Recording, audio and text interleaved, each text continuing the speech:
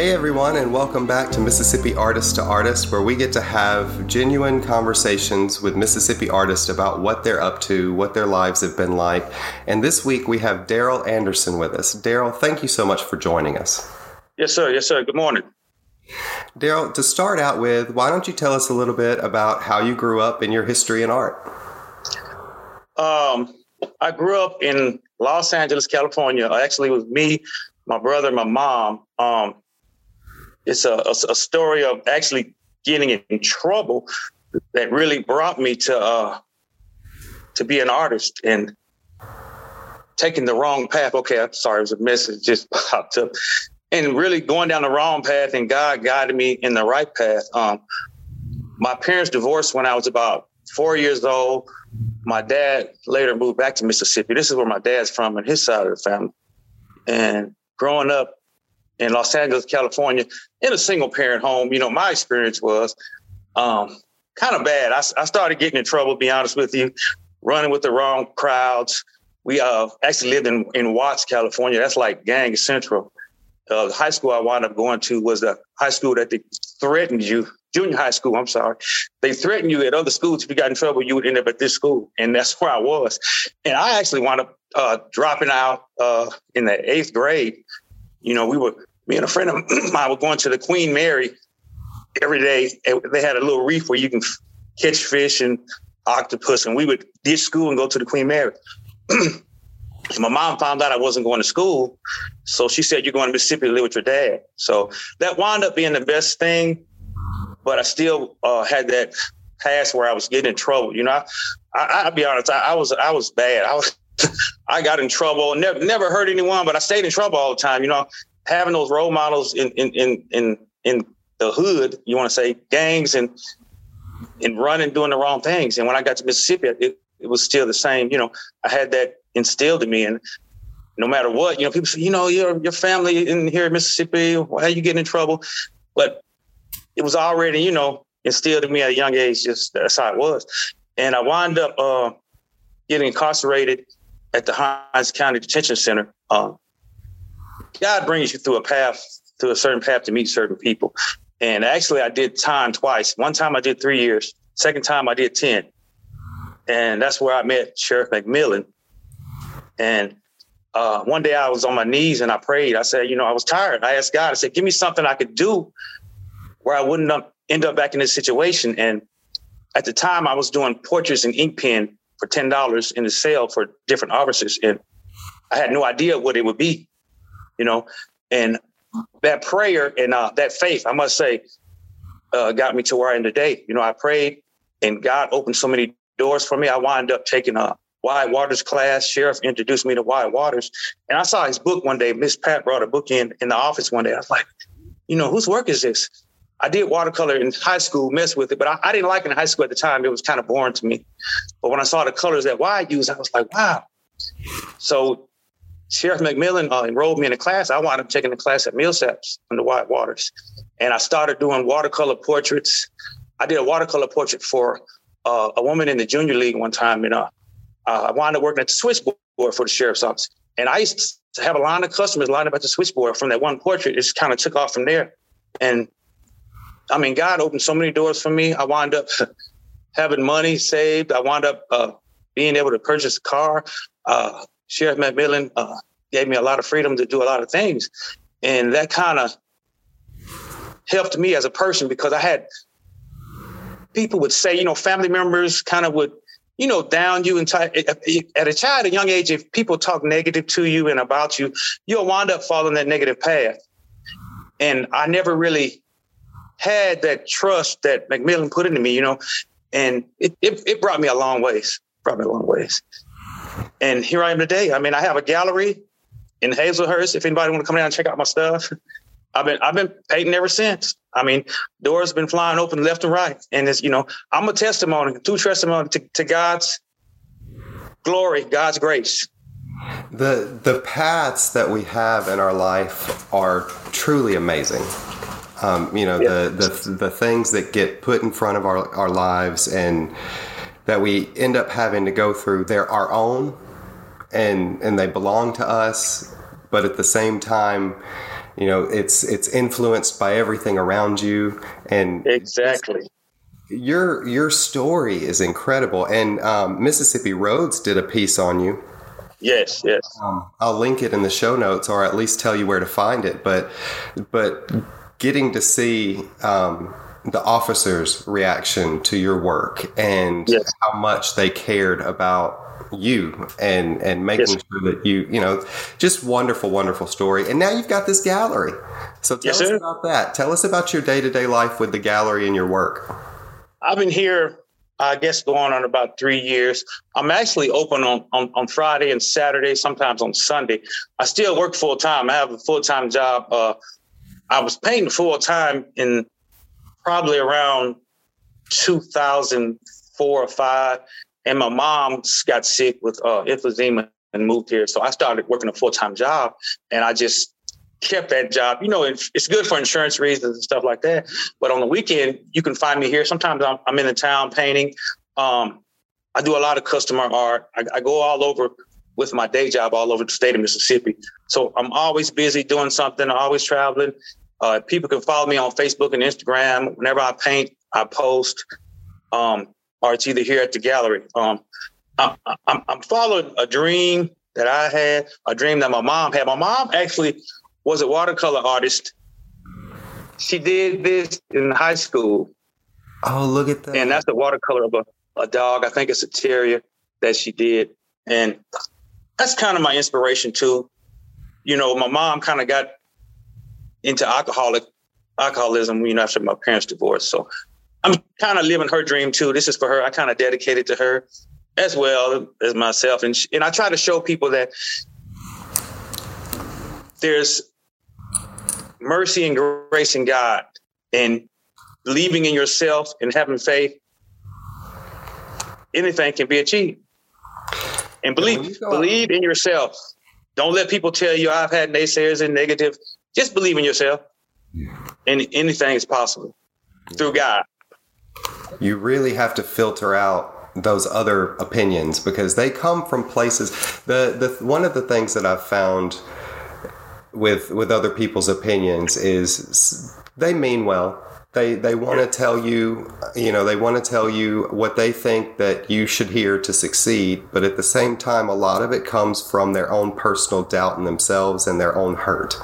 It doesn't come across correct. Their intentions are good, but the down root, what the result is never what they intended. When I was incarcerated, I had a lot of naysayers. People would say, "Oh, you're never going to be anything. You're never going to do anything with your life." And part of my prayer is having, they say have as much faith as a mustard seed. And people would talk negative, and I would just smile because I knew what God had in store, because I had that faith. And it's different than, I went to school. I went to church with grandparents and you believe in God. When you're young, you really don't understand. You just go because your parents say go, or my grandmother used to pray. But being incarcerated, I actually found out, people say, "Oh, you're locked up, you're in jail, so you found God now." That's the best place because you hit rock bottom. Everything is stripped from you. The world, everything you had. And I got to that point where I hit rock bottom. And that's the best place to talk to God. And that's what happened. I mean, I could tell you some testimonies. I can go on forever and ever about different testimonies of things that once I, finally understood and started talking to God. And it's real. Believe me, it's real. Now you paint a lot of landscapes, a lot of cityscapes, a lot of different locations. Do you go out and paint live, or do you take photos and bring those back to the studio? I do both. A lot of times on my day job, I'm in positions where I can take photos of stuff. So I'll take photos and bring it back. I enjoy painting out. I enjoy painting outside when the weather permits too. In the summertime, you'll sweat out 10 pounds. Out there painting. When first day I moved to Hazelhurst, I painted a live photo down at a restaurant down the road. And it was so muggy and the mosquitoes almost carried me off. But like I said, when weather permits, I try to paint outside. Springtime, this is the best weather now to paint outside. Get up early and do some painting. it's enjoyable. But photos, it's not the same. But I paint for photos too. Yes, sir. So what was we've led up to your life to finding art and really getting involved in art and starting a technique. So once you started, getting into your watercolors and finding out, what was the jump from I'm practicing and I'm selling to, I have enough of a following and enough patrons to open a small space? Always being asked. I was asked repeatedly, where's your gallery? Where's your gallery? Where's your gallery? And I used kind of Facebook for my main avenue. I had a website early on, but really Facebook kind of took it, further than the website. And I was always asked, just being continually asked, where's your gallery? You ought to get a gallery. Where's your gallery? So I finally said to myself, I need a gallery spot. And what I've learned is if you don't take yourself serious, other people won't. So I just really started taking myself serious as an artist and where I wanted to go. And you have to have that self-motivation and that self-confidence, If somebody else can do it, hey, I can do it too. Yeah, absolutely. One of the bigger conversations that I have with some of my older students is that there's the only difference between an artist and a professional artist is the professional part. That's right. That's right. Taking yourself to that level. And look at you. I mean, seriously, I love your work because your work is very expressive, and it does. It reminds me of Wyatt Waters because you go in and it looks like you get a lot accomplished, and you don't hover over an area and work it to death. You go in and let the paint do what it's beautifully made to do, and you let it do, and it's all vibrant and has lots of energy. Thank you. I love your work. Have you found a specific set of watercolors or a specific palette that you love to use? No, I use anything I get my hands on. People always ask me on Facebook, what kind of paper do you use, or what kind of paint do you use? And I guess being in the situation I was in, I'm not picky at all. Just whatever I can get my hands on. I did a watercolor with Kool-Aid before. So I'm not, whatever I can get my hands on, that's what I use. What kind of paper do you use? Whatever I get my hands on. There's some papers that are paints that might not do what you want, but I've used them and, they turn out well. You can get some watercolors that are real watery based, and when they dry, it's not a very vibrant color. But other than that, I'll use anything. So is there a certain thing that you're drawn to painting more than others? I like simple scenes. I just be riding through the Delta. I like to do an old tractor or an old rusty truck. Things that I like to do. Sometimes they sell, but they're not big sellers. Nobody's going to spend a great amount of money on an old tractor. So you want to kind of do, Mississippi scenes or town scenes that people are familiar with. That kind of strikes a certain moment in their conscience. And those are things that we like to sell. I would tell any up and coming artist, you have to really paint what will sell. Sometimes it's good to paint what you like. I do that all the time, and I frame stuff up and I'll just keep it here in the gallery for myself. But you have to paint something that jars something in somebody's memory that they might want to purchase. Yeah. I think sometimes we get a stigma against that. There's nothing wrong with painting what your audience is going to love. Right. You have to reserve a part of you to fulfill your needs. But at the same time, if you can find a bread and butter situation, like that is the gold. Yes, bills will push you that way. If you have bills to pay, and like say running a gallery, God has blessed me with things and this job where it helps. But you have to, be goal oriented and paint what people, like to buy. I try to do all Delta scenes. They really sell well. Like I said, I may pull over and just do some bales of hay. And I love it the most, but, nobody's going to really buy a bale. Sometimes they'll purchase it, but I do what I like, and I let it balance itself out, and I do what people would like me to do. I'm trying to get away from customer art. That's the hardest thing. That's how I really started, was doing children, kids, beach pictures. And that's been the most headache and tedious. And I have had artists tell me they would never do it. And I didn't understand why. And then later I did. I kind of understood why. And I'm really trying to get away from that because it's real stressful. And I'm just trying to do what I enjoy and what I like. And I can express better than, when you do a consignment or custom art, somebody gives you a picture and they say, I want you to paint this the way I want you to paint it. You know what I mean? You're not just free to paint what you want. So just being honest, that's how it is. My biggest situation, I don't do those anymore either. One, I like to bond with whatever I'm painting, and right. If I didn't know the person, or if I didn't know, it's hard for me to bond with that.